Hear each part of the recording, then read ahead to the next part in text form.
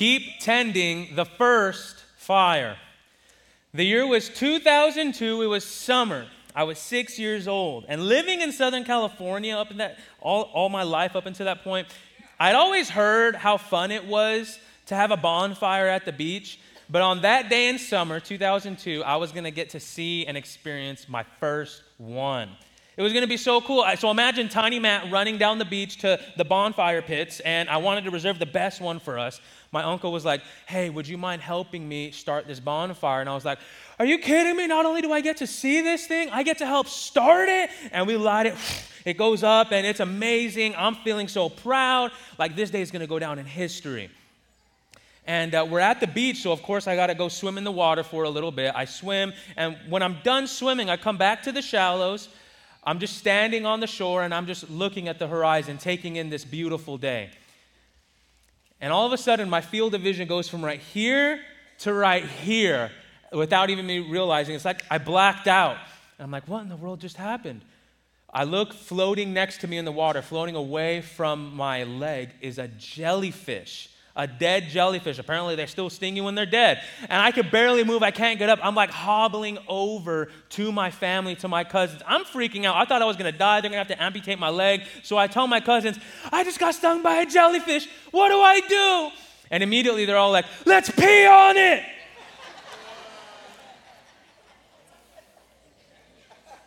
And 6-year-old me, I'm like, pee on the jellyfish? What? Some of y'all didn't get that. But the adults are like, don't do that, please. That's dumb. Just sit down here. You're going to be fine. So after an hour, I start getting feeling back on my leg, and I start getting hungry. One of my aunts is eating some snacks. I'm like, hey, can I have some of those? And she's like, sure. She pours a pile of pumpkin seeds into my hand, and I inhale them. I'm hungry. And I'm like, they're okay. Not really my thing, but whatever. A minute goes by, and I'm like, my tongue is real itchy, and my throat is starting to get real, itchy on me for some reason. Another 2 minutes goes by, and I'm like, man, my entire chest is itchy. Everywhere is itchy. What's going on? 3 minutes goes by. I can't even barely breathe anymore. Turns out I'm severely allergic to pumpkin seeds, and I need to be rushed to the emergency room. So here I am on what's supposed to be the best day ever. I'm in the emergency room. Hives all over my body. I can barely breathe. My cousins want to pee on me. I'm like, just take me back to the beach, dude. I'm tired. They let us go, they send me on my way after I feel better after a few hours. And we go back to the beach, and I'm like, my cousins are probably all gone. They're probably all done at the beach at this time. It's late. It's dark by now. But we start heading to the beach, and I see in the distance, as we pull up, the bonfire I helped start. And they still had it going. And so I join them, and we start laughing and telling stories. And real soon, I start feeling 100 times better than I did, because I was near the fire that I helped start at the beginning of the day. And I realized in that moment, that day I learned the lesson that there's something special about returning to the first fire. Keep tending the first fire. I'm happy that in that moment I didn't just call it quits and give up and say, okay, well, I'm done. Take me back home. I wanted to see that bonfire to the end. I saw it at the beginning, and I was going to see it to the end. But that's not really the status quo in our culture today. Our culture today is not too focused on a little word called commitment. We say, I want what I want right now, and if I'm not happy, I'm moving on to the next thing. We want that next day shipping. We want that new iPhone, even though our current one works fine. We want that shiny new thing just because it's shiny and new. And pretty soon we graduate to thinking of man, who needs this old car? Who needs this old house? And I'm not saying we never get new things, but if we allow that thinking to go too far, pretty soon we start getting tired with the things in our life we were supposed to be faithful to. I wonder if it's the same way in our relationship with God. How committed are you right now? Maybe you're here and your relationship with God is not as passionate as it once was. Maybe you're here and, man, you've been doing a bunch of things, but you just don't feel the same connection with Jesus you used to. Or maybe you're here and you just genuinely have gotten your teeth kicked in by life, that your body's been racked with health issues or pain, and you found it more difficult to trust in the promises of who God is. Maybe you're here and someone wasn't committed or faithful to you. And even inadvertently, you transferred that distrust to God and His character. The troubling thing about all of these is that the enemy wants you to forget your commitment. The enemy's trying with everything in his power to make sure you don't think it's worthwhile to go back to the thing you were faithful to. He wants you asking questions that will promote distrust and dishonesty and lack of commitment, like, man, why do I need these old friends when I can just get new ones? Why do I need this old small group? That one doesn't have kids. Maybe it's quieter. That church has a newer building. I'll just go there. Why work at my struggling marriage when I can just start a new one? Are you madly in love with God right now? Or if you were honest, truly honest, would you say, no, there was a time when I was more passionate than I am right now, more committed than I am right now, more in love than I am right now? If you answer yes, it's not that you're a bad person or you're doomed, but it might be that you did exactly what the enemy hoped you'd do, and you left the first fire go unattended.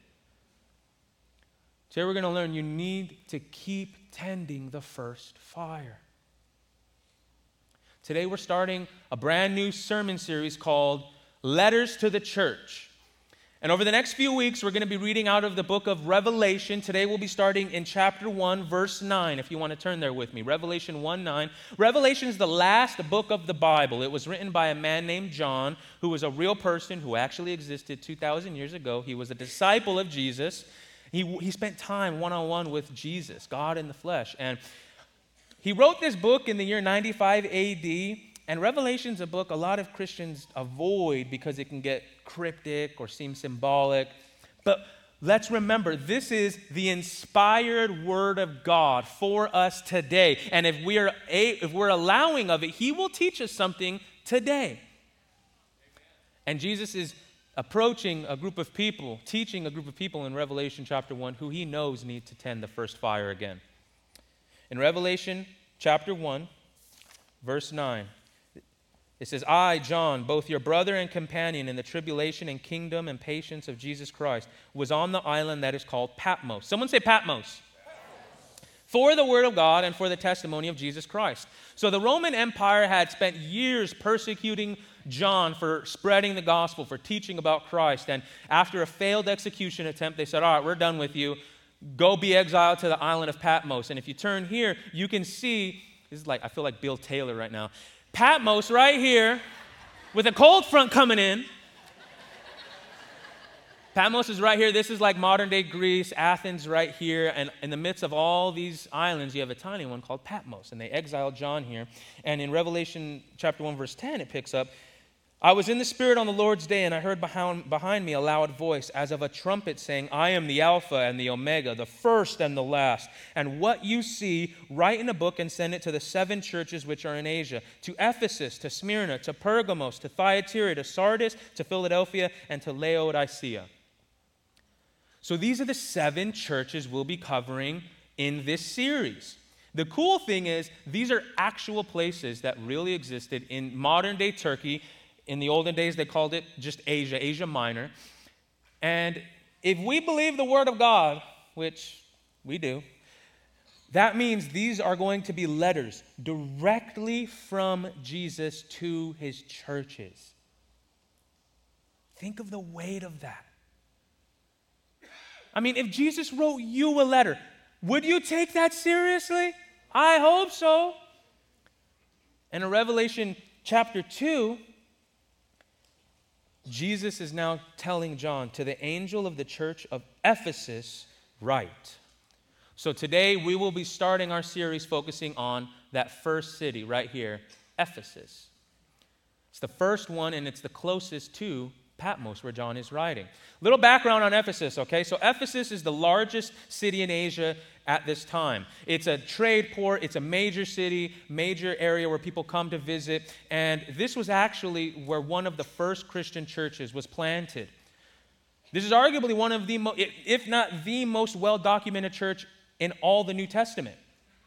Like if you rewind back to Acts chapter 19, this is the Ephesus that Paul visits where he's like, have you guys been baptized in the Holy Spirit? We're like, we didn't even know there was a Holy Spirit. Oh, okay, be baptized in the Holy Spirit. And like start speaking in tongues and prophesying, and the church starts.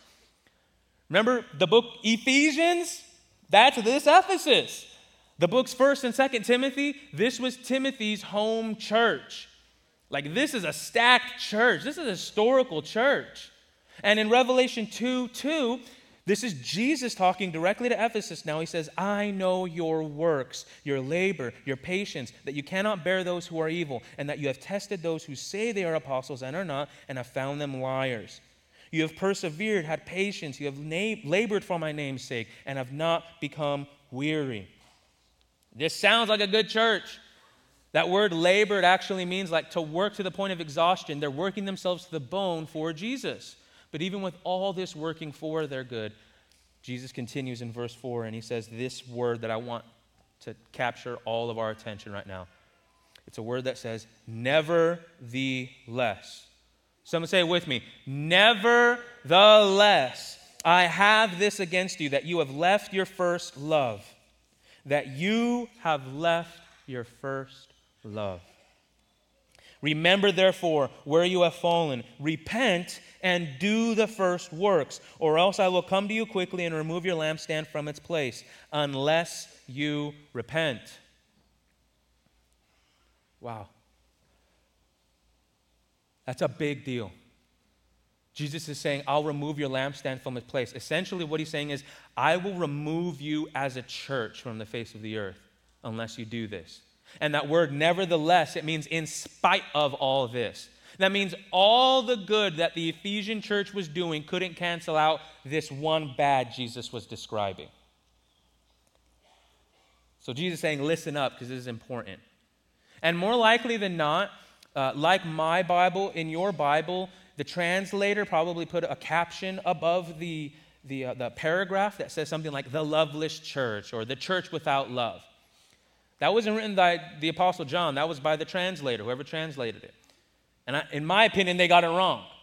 Because Jesus didn't say, you've lost your love, you become loveless. What did he say? He said, you lost your first love.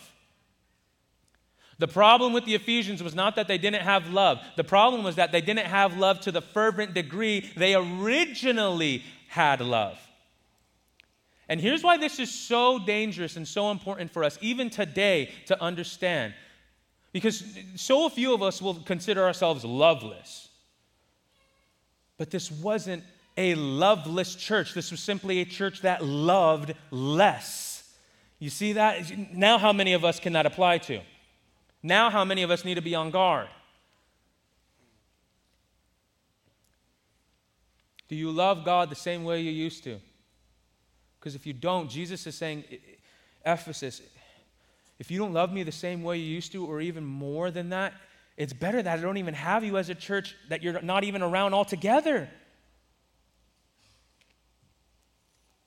Maybe you're here and you love God less than you used to. Maybe you're here and you don't know how to get that back, and it says that I'll remove your lampstand. It's not enough for us to come in here today and think, okay, this is a good verse, I'm going to feel guilty for myself, and I'm just going to leave. Or even come in here and think, okay, I know what I'm doing. God wants me to love him more, Matt. No need for a sermon. Check.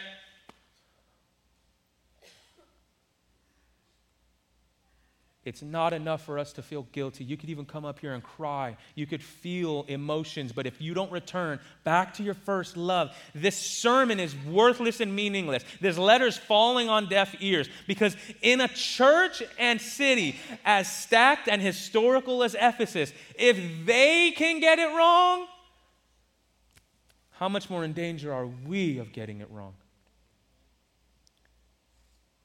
We need to keep tending the first fire. And Jesus shows us a way to avoid the pitfalls that Ephesus fell into, to get back that first love. In verse 5, let's rewind. We already read this, but Jesus says three key things. He says, remember therefore from where you have fallen, repent and do the first works, Or else I will come to you quickly and remove your lampstand from its place unless you repent. Remember, repent, do. You know, studying this passage of Scripture and preparing for today, I wanted to get another verse that exemplified the love of God, to try to summarize it in one verse, and it clicked with me, duh. There's one verse, one command that God calls his greatest command. It's called the Shema. It's in the Old Testament in Deuteronomy. And in Deuteronomy chapter 6, verses 4 and 5, it says, "Hear, O Israel, the Lord our God, the Lord is one. You shall love the Lord God with all your, and all your, and all your." Good job. Heart, soul, strength. Remember, repent, do. Heart, soul, strength. Remember, repent, do. As I started to study these two, they began to parallel one another. I saw that as you start to love the Lord with all your heart, soul, and strength, that's how you begin again to remember, repent, and do. When you remember the former way you used to love Him, you are opening up your heart once again to God winning your affection and your love and your desire back. You remember what it was like to just be so more than infatuated, just in love with God, where I don't care how silly I look, I don't care what anyone else thinks when I sing out loud, because you're the only opinion that I care about. When you would cry out, literally cry, sometimes you had to pull over on the side of the road because you were just in tears the way you were worshiping in your car. Remember that kind of love? But somewhere along the line, things changed. When we allow God to restore our heart by remembering Him, we point our affections back to Him, and we open the door for the next one.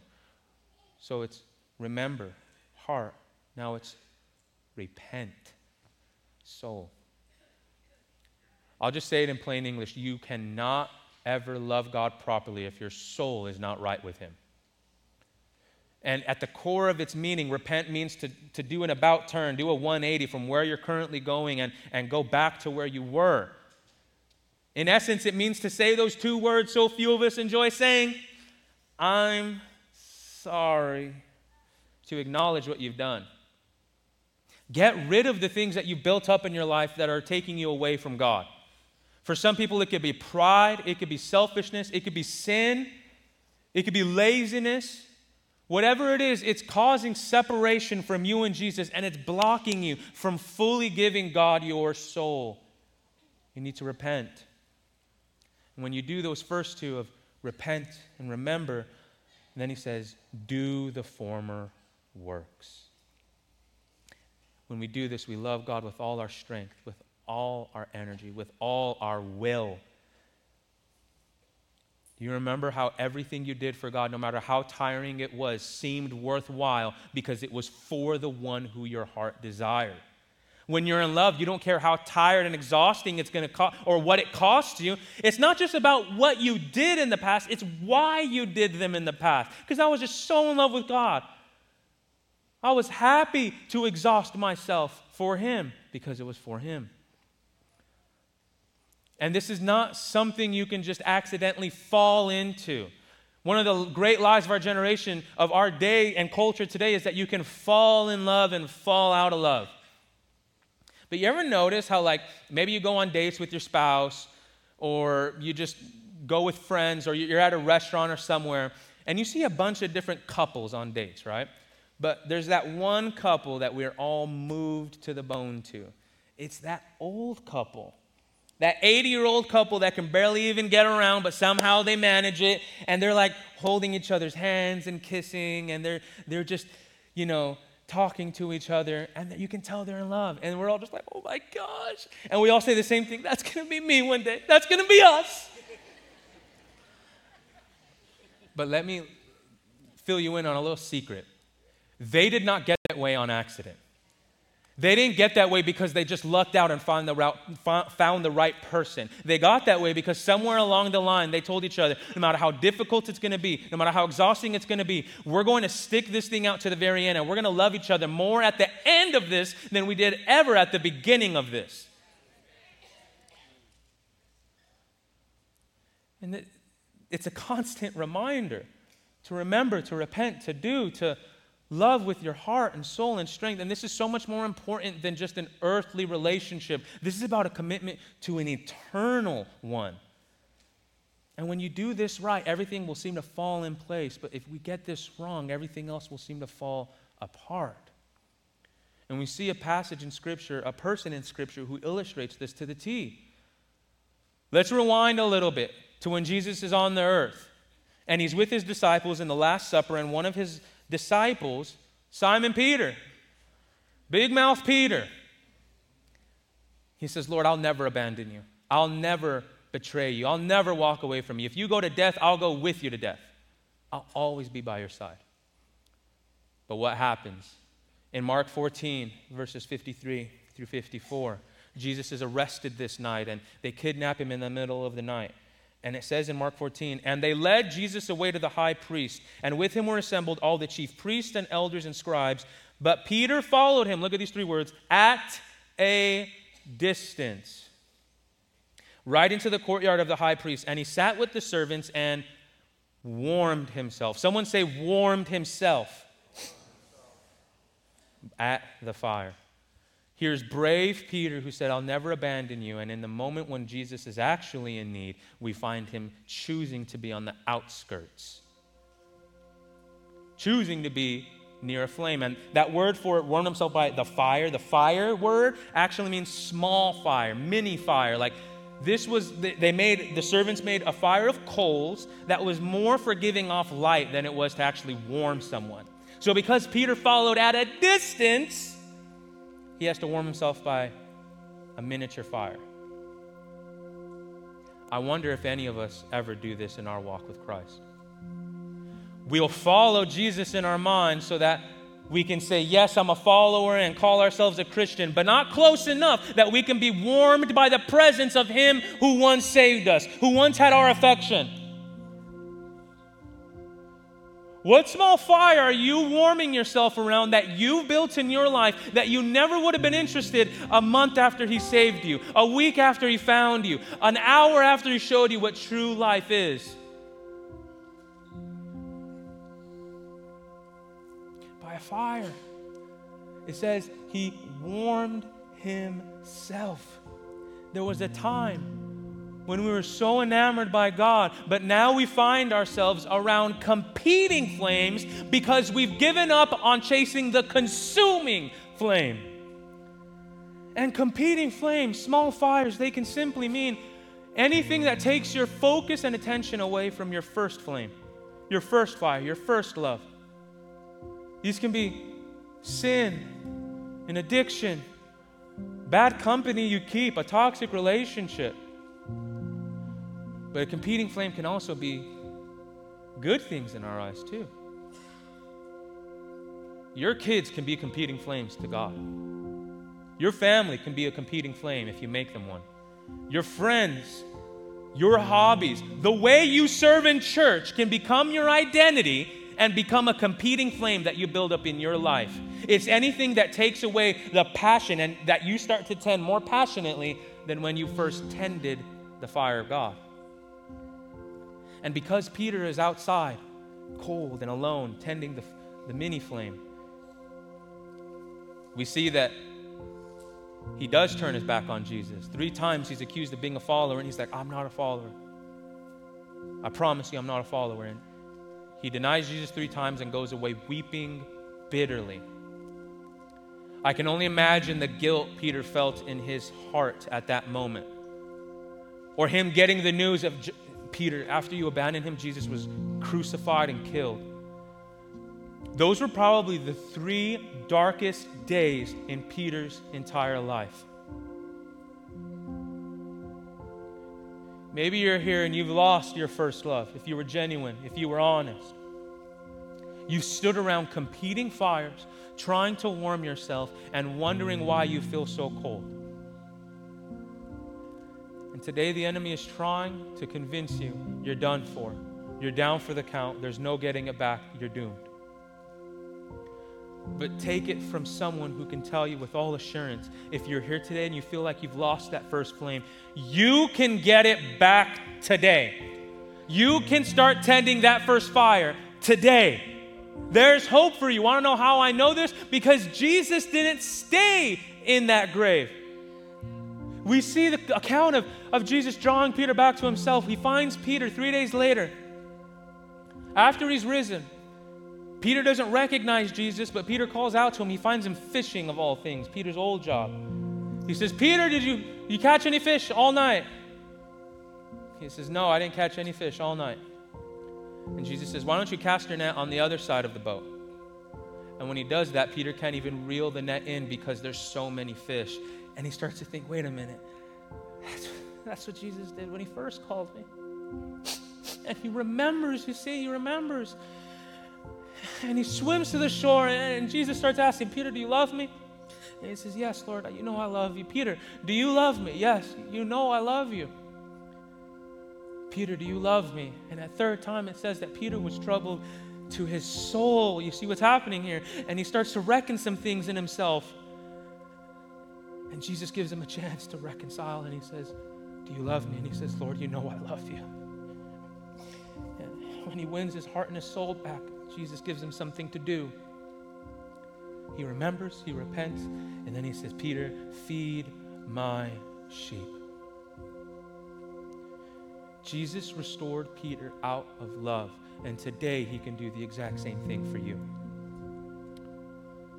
How long are you going to stand around your small flame trying to warm yourself? Maybe you're here and like the church in Ephesus, you've been doing all the right things, but you found that the inner flame, the interior love has gone dark, and you don't love God to the same fervent degree you used to. Maybe you're here and you don't even know if God is real, but let me ask you this question. Don't you know you need Him? Don't you know your life is meaningless without Him? Don't you know that you need something greater than just something on this earth? That you're not just atoms plus space plus time plus chance, that you were formed by a Creator. Your answer that you've been searching for is always loving Jesus rightly. And it's not just for someone who's new. It's all for, I don't care if you've been a believer for 50 years. It's always the answer of loving Jesus rightly. Let me give you a little hint. The answer to a weak faith is not let me try to earn a strong faith. It's loving Jesus rightly. The answer to a bad marriage is not a good marriage. It's let me love Jesus rightly. Let me just have a love that says I'm going to seek Him first and His kingdom, and then I know all those things will be added on to me. Maybe you're here, you've just been going through the gauntlet recently, that your body's been racked by physical pain, or someone betrayed you or hurt you, and you just have to say as a reminder to yourself almost of just a declaration of, I'm going to tell myself this, God, I don't care what anyone else says, what the enemy tries to convince me of, through the hurt, through the betrayal, through the pain. God, you are still my first love. I still love you. You still have my heart. And what some of us need to do in this room before we leave is we need to understand the truth of God's love, and we need to keep tending the first